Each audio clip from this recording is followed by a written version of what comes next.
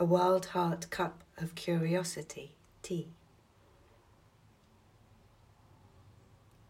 Gather to you a splash of milk, a heaped teaspoon of granulated sugar, an ordinary commonplace tea bag, and your favourite mug. Fill the kettle with exactly the right amount of tap water. When the water has boiled, leave it for a moment so it may find its own settling.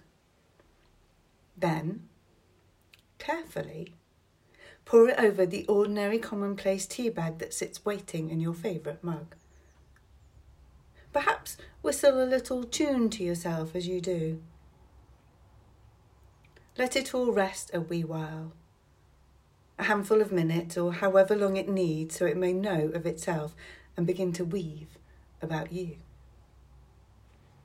Perhaps you have already splashed the milk in, or perhaps you do it now. There is no wrong way.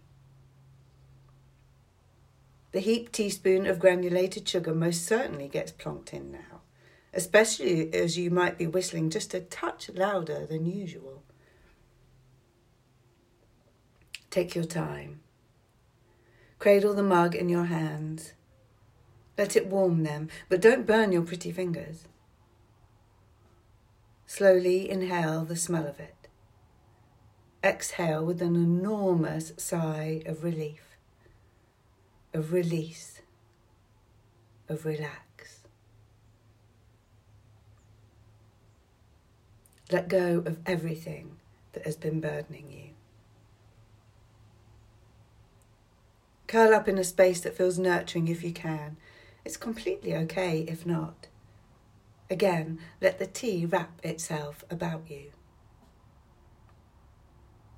Now might be good for your very first sip. Now, as the story begins to move and shift and come into being. Let your eyes droop a little, but be sure not to spill your tea.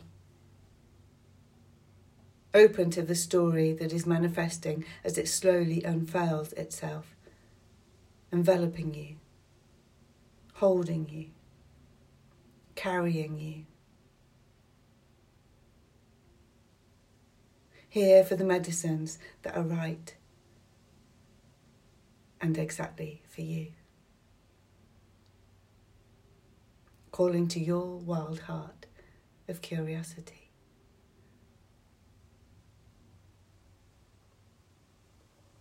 Round and dial-edged. It was difficult at first glance to ascertain which way round it was used. There were no discernible teeth to it. She wasn't even sure if that was the right word, but it fit somehow. The last few remaining teeth eager to chunk down in the hidden recesses of a carefully chiselled opening. Yet this one didn't have that. Not in the way she recognised in relation to her own front door key. And it was heavy, too. Insisted attention when you placed it in your hand. And filled her own hand so completely she couldn't quite believe it was an object that could have been lost at all. More that it had been handed into the station she was on work experience at, simply so she would have to touch it, look at it, hear it. Hear it. She shook her head, dizzy and confused, but there it was again, a kind of hum, hum, hum. She then noticed the heat on her palm, and before she knew it, the key had clattered to the floor. Shit! She looked around her quickly and scrambled to pick it up again, her fingers feeling slightly sticky now against its surface. The stickiness bizarrely made her think it looked like a lollipop, not a key. A hard, solid, fossilised lollipop. How old were flat disc sugar lollies anyway? She had only ever seen them in the retro sweet shop in the arcade her gran liked to visit. She peered at the key, lollipop key. There in the damp, gloomy basement office no one else wanted to claim as their own.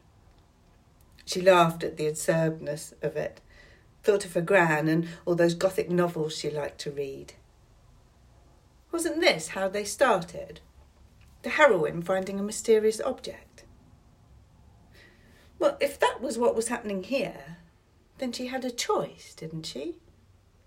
File away the key as she was supposed to, or place it in her pocket and take it home. What would you do? What would you do? Stay for a time with these words as they lead you deeper and deeper on. Perhaps pause this recording and pick up a paper and pen and let your body dictate where you might travel to along this medicine trail. What would you do?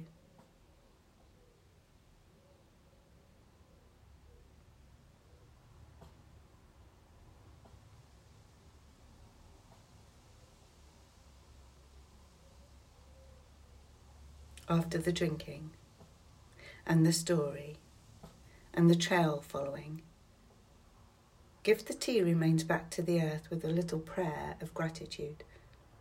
It never need be more than a freely given breath. Don't think too hard. Let your wild heart guide your act. Don't be in a rush, and don't forget to cherish the friendship of your favourite mug. Let the medicine trail you might have followed from the story words continue to meander about you in the present. Soak up its richness. Notice where it tangles you in its thorns and brambles. Notice where it holds you fast and refuses to let you go.